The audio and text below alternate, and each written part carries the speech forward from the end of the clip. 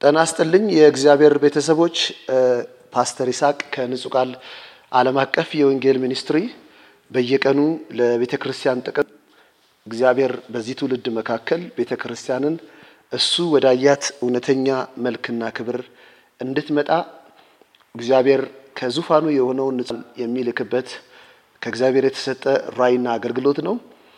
ሁላችሁም በዚህ ተጠቃሚዎች ስለሆናችሁ እግዚአብሔር የተመሰገነ ይሁን። ዛሬ በእግዚአብሔር ጸጋ ወደናንተ የእግዚአብሔርን ቃል እናመጣለን። ዛሬ ስለ ይቅርታ የእግዚአብሔርን ቃል ማምጣት ፈልጋለሁ። ይቅርታ ሁለት አይነት የይቅርታ መንገድ አለ። አንደኛው በሕጉ ያለ የይቅርታ መንገድ ሕጉ ከሚያመጣብን ችግር የተነሳ ይቅር እንድንል የምንገደድበት ስርዓት ሲሆን በአዲሱ ስርዓት ወይም በአዲስ ኪዳን የይቅርታ መንገድ ግን ከማንነት ጋር የተያያዘ ነው። ይቅር የምንለው ማንነታችን ይቅር የሚል ማንነት ስላለን እንጂ ይቅር ካላልን ከሚደርስብን ችግር የተነሳ ይቅር ልልን አይገባም። አሁን የአዲሱ ኪዳን ወይም የአዲሱ ስርዓት የይቅርታ መንገድ እንደ መጀመሪያው ስርዓት አይደለም። የመጀመሪያው ስርዓት አታመንዝር ሲል የማያመነዝሩት በውስጣቸው የማያመነዝር ማንነት ስላላቸው ሳይሆን ሕጉ በድንጋይ ስለሚያስወግራቸው በድንጋይ ላለመወገር አያመነዝሩም እንጂ ማንነታቸው የሚያመነዝር ነው። ምክንያቱም የመጀመሪያው ኪዳን የትምህርት የትእዛዝ የሚጠብቁት ኪዳን እንጂ የማንነት ኪዳን አልነበረም። አዲስ ኪዳን ጋር ስንመጣ ግን በክርስቶስ ኢየሱስ በእኛ የተገለጠው የአዲሱ ኪዳን ስርዓት የምንጠብቀው የምንሰራውና የምናደርገው ሳይሆን የማንነታችን ኪዳን ነው። ማንነታችንን ነው የቀየረ ኪዳን ውስጥ የገባ ነው። ለዚህ ነው ከማንነት የጀመረ ስለሆነ ወደ እግዚአብሔር ሕይወት ወይም ወደ ክርስትና ሕይወት እንኳን ስንመጣ ከትምህርት ከመረዳት ጥያቄዎችን ከመመለስ ሳይሆን ዳግም ተወልደን በመወለድ ስርዓት ነው ወደዚህ የገባ ነው። መወለድ ከሆነ ደግሞ ማንነት ነው። በፍጹም ሌላ ነገር ሊሆን አይችልም። ማንነት ባይሆን ኖሮ ትምህርት ቢሆን ኖሮ ትምህርት ነበር የሚሰጠን። መልእክቱን የሚያስተላልፍ ጥሩ ሰባኪዎች ነበር የሚላኩልን። በትክክል እንድንረዳ የአዲስ ኪዳንና የመጀመሪያውን ኪዳን ልዩነት እንድናይ ዮሐንስ መጽሐፍ ላይ እንደዚህ የሚል ቃል አለ። ሕግ በሙሴ ተሰጠ ይላል። ሕግ ለሰው ልጆች የተሰጠው በሙሴ በኩል ነው። ሕግ አለና ለሙሴ ተሰጠው። ጸጋና እውነት ግን በክርስቶስ ኢየሱስ ሆነ ይላል። አሁን እዩ በትክክል ቃሉን ስናይ ሕግ ለሙሴ ተሰጠው። አሁን ሙሴ እጅ ላይ የተሰጠ ሕግ አለ። ታውቃላችሁ በሙሴ ዘመን ሕጉን ለማብራራትና የሕጉን ፍቺ ለማወቅ ዘመናቸውን ሙሉ ይሄንን ማንነታቸውን የሕጉን ዝርዝር ለማወቅ ሕጉን ባወቁ ቁጥር ነበር ኑሯቸው ያለው። የህይወታቸው ስኬት ያለው ራሱ ሕጉን በጠበቁትና ባልጠበቁት ሰው መካከል ልዩነት ነበረው። የሁለተኛው ኪዳን የኢየሱስ ክርስቶስ የህይወት ስርዓት ሲናገር ግን እውነትና ጸጋ ግን በክርስቶስ ተሰጠ አይልም። እውነትና ጸጋ በክርስቶስ ሆነ ይላል። አሁን ኢየሱስ ጋር እውነትና ጸጋ ማንነት ነው የሆነው እንጂ የተሰጠው እሱን እየጠበቀ የሚኖር ሳይሆን ማንነቱ ነው እውነትና ጸጋ የሆነው። ለዚህ ነው አሁን የእግዚአብሔር ጸጋ የሆነው ኢየሱስ እውነት የሆነው ኢየሱስ ጸጋና እውነት ሆነ ይላል።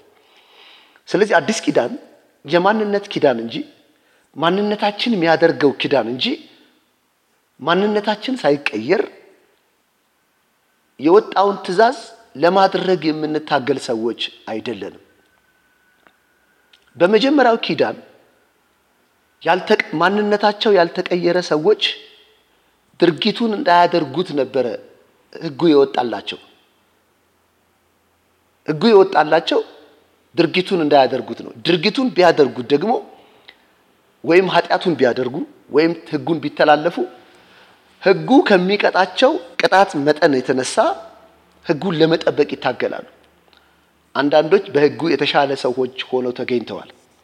ለምን ሲባል ሕጉ ማንነታቸውን ቀይሮ ሳይሆን ራሳቸውን እየገዙ ራሳቸውን ያንን ሊያደርግ ከሚችል ስርዓት እያሸሹ ኢየሱስ ጌታ ነው እያሸሹ ህይወትን ወይም ህጉን ኖረዋል። አዲስ ኪዳን ጋር ስትመጡ ግን ኢየሱስ ያደረገው ኢየሱስ ማንነቱ ጽድቅ ነው፣ ማንነቱ እውነት ነው፣ ማንነቱ ታማኝነት ነው፣ ማንነቱ የዋህነት ነው። አሁን ኢየሱስ ማንነቱን ይዞ ኃጢአተኞች ሰፈር ውስጥ ይገባል፣ ከአመፀኞች ጋር ይበላል። ፈሪሳውያን አይተው ማንነታቸው ላይ ትኩረት የሚያደርጉ ሳይሆን ውጫዊ ማንነታቸው ላይ ትኩረት የሚያደርጉ ቀሚሳቸውን ያነጡ ጢማቸውን ያስረዘሙ ህጉንና መጽሐፉን ይዘው ኢየሱስን ይከሱታል። የሚከሱት እነሱ ምህረት ማንነታቸው አይደለም፣ ቸርነት ማንነታቸው አይደለም፣ በጎነት ማንነታቸው አይደለም። ማንነታቸው የኃጢአት ማንነት ሆኖ መጽሐፉን ይዘው ኢየሱስን ይከሱታል። ኢየሱስ ደግሞ ማንነቱ ምህረት ማንነቱ ነው፣ ቸርነት ማንነቱ ነው። እሱ ኃጢአተኞች ሰፈር ውስጥ ሲገባ ኃጢአተኞች ንስሐ ይገባሉ፣ እሱ ወደ ማራቸው የህይወት ስርዓት ይመለሳሉ። አመፀኞች የማይታዘዙ ኢየሱስ ሲያገኛቸው ይቀየራሉ። አመንዝራዎች ኢየሱስ ሲያገኛቸው ይቀየራሉ። ለምን ሲባል ከነሱ ያልሸሸበት ምክንያት እነሱን የሚቀይር ማንነት ነው ያለው። ስለዚህ ክርስትና የማንነት ጉዳይ ነው። እስኪ አሁን የእግዚአብሔርን ቃል በይቅርታ ጉዳይ ላይ ማየት እንጀምር። ይቅርት ማድረግ ማንነታችን እንጂ ከሚሆንብን ወይም ይቅር ባለማለት ውስጥ ከሚመጣብን ችግር የተነሳ አይደለም ይቅር ምንለው። ዳግመኛ የተወለድን አዲስ ፍጥረት የሆንን የሰማይ ዘር የተካፈልን እኛ ክፉ ላናደርግ ክፉ የማያደርግ ማንነት እኛ ውስጥ ተወልዷል። አሁን የእግዚአብሔርን እይታ እንድታዩ ፈልጋለሁ። የተደረግነው ማንነታችን ላይ ነው የተሰራው። ቆላስይስ ምዕራፍ 2 ቁጥር 13 ላይ ስታነቡ ባልንጀራ ቢበድል ይቅር በለው ይልና ክርስቶስ ይቅር እንዳላችሁ ነው የሚለው። አሁን ባልንጀራ ቢበድልህ ክርስቶስ ይቅር እንዳለህ ነው ይቅር የምትለው። ለምን ሲባል ማንነትህ ይቅር የተባለ ማንነት ነው ያለ፣ የተተወና የተረሳልህ ማንነት ነው ያለ። ኃጢአትን ሁሉ እንዳያስብ የተደረገልህ ማንነት ተቀብለሃል። ከዛ ማንነት ተነስተህ ይቅር በሉ ይላል። እዛው የመጽሐፍ ክፍል ላይ ቆላስይስ ምዕራፍ 3 ቁጥር 13 ላይ ሲናገር ትህትናን ልበሱ፣ ቸርነትን ልበሱ፣ በጎነትን ልበሱ፣ የዋህነትን ልበሱ ይላል። ልበሱ ሲል ታውቃላችሁ፣ ይሄ የምንለብሰው ልብስ ከማንነታችን ጋር የተያያዘ አይደለም፣ ማንነታችንን የሸፈነ ነው እንጂ። አሁን ልበሱ የሚለው ቃል ማንነታችሁ ይሁን፣ እናንተነታችሁ ይሁን፣ ምህረት እናንተነታችሁ ይሁን፣ ቸርነት እናንተነታችሁ ይሁን፣ በጎነት እናንተነታችሁ ይሁን፣ የዋህነት እናንተነታችሁ ይሁን ይልና እርስ በርሳችሁ ይቅር ተባባሉ። ከናንተ መካከል የበደለ ሰው ቢኖር ይቅር ተባባሉ ይልና ክርስቶስ እናንተን ይቅር እንዳለ ልክ እንደዛው ይቅር ተባባሉ ይላል። አያችሁ፣ አሁን ይቅር የምንለው ይቅር የተባለ ስብዕና እኛ ውስጥ ስለተወለደ ነው።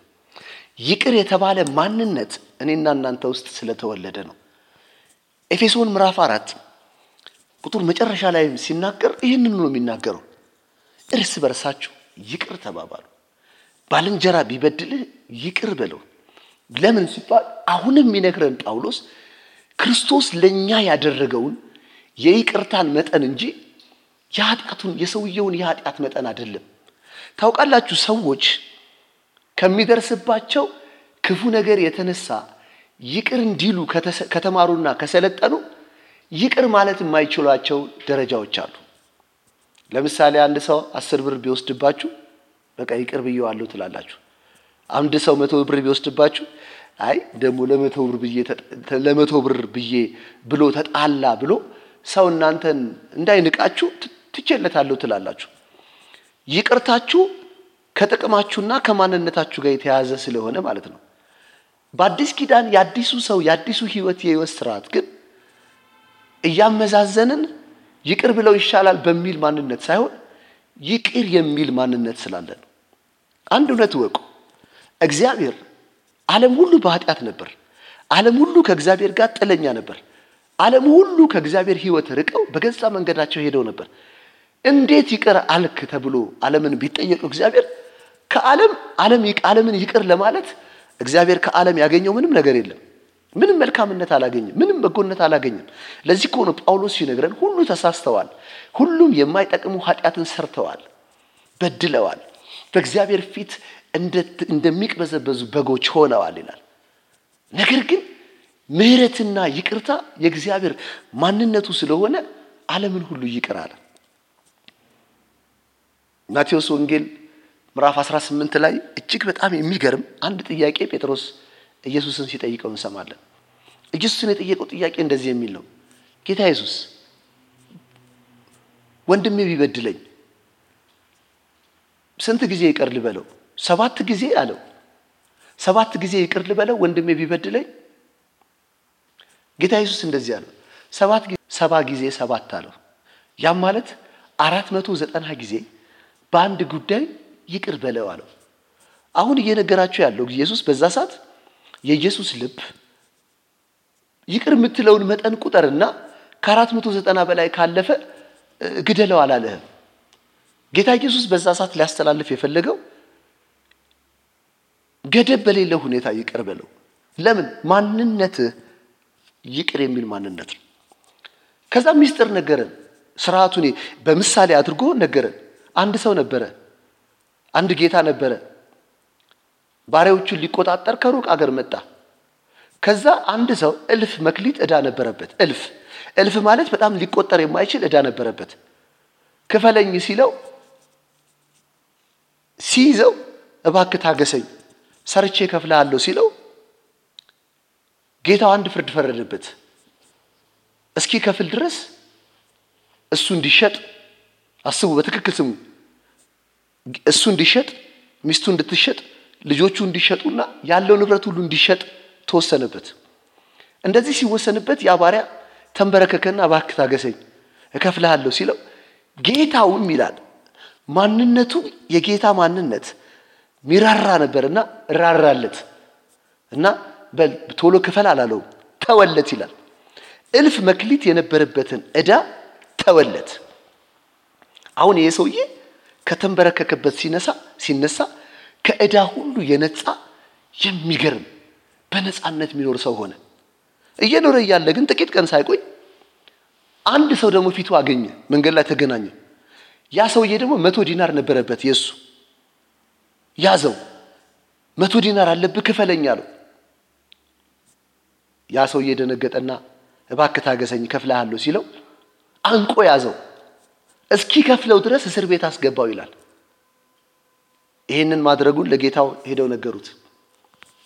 አስመጡትና አንተ 1000 መክሊት ይቅር ብዬ 1000 መክሊት ትቼልህ አንተ 100 መክሊት ያለበትን ሰው ልትተወው አይገባህም ነበረን? ምን እያለው ነው የነገረው ጌታ? አንተ እኮ 1000 መክሊት የተተወልህ ማንነት አለ። የተሰረዘልህ ማንነት አለ። የተተወልህ እኮ ራስህን የሚያሸጥህ የነበረ፣ ሚስትህን የሚያሸጥ የነበረ፣ ልጆችህን የሚያሸጥ የነበረ፣ ያለህን ንብረት በሙሉ የሚያሸጥ የነበረን ዕዳህን ተተወል። ልትተወው አይገባም ነበርን አለው። ጌታውም ተቆጣ፣ ፍርድ እንዲፈረድለት ወሰነ። ስለዚህ ወገኖቼ እኔና እናንተ የተማረ ማንነት አለን፣ ይቅር የተባለ ማንነት አለን፣ የተተወለት ማንነት አለን። ኃጢአታችን እኛ ስንወለድ አይደለም፣ ሳንወለድ በፊት ኃጢአታችንን በሙሉ ተሸከመ። ህመማችንና ደዌያችንን ተሸከመ።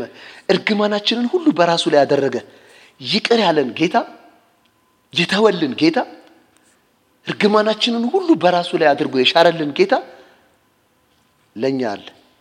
ማንነታችን ይቅር የተባለ ነው። ማንነታችን የተተወልን ነው። ማንነታችን ኃጢአታችንን የተሰረልን ነው። ስለዚህ ይቅር ልልን የምንችልበት ማንነት አለን። ይቅር የምለው ማንነቴ ይቅር ማለት የሚችል ስለሆነ ነው። የኔ ማንነት በክርስቶስ ኢየሱስ ቃል የተወለደ አዲስ ፍጥረት የሆነ ሰማያዊ ዜጋ የሆነ ሀገሩ በሰማይ የሆነ አዲስ ፍጥረት ነው። እናንተ አዲስ ፍጥረት ናችሁ። ከሰማይ ነው የተወለዳችሁት። በእግዚአብሔር ቃል ተወልዳችኋል። አዲስ ፍጥረት ሆናችኋል። ጌታ ዘመናችሁን ይባርክ። ፓስተር ይስሐቅ ከንጹህ ቃል ዓለም አቀፍ የወንጌል ሚኒስትሪ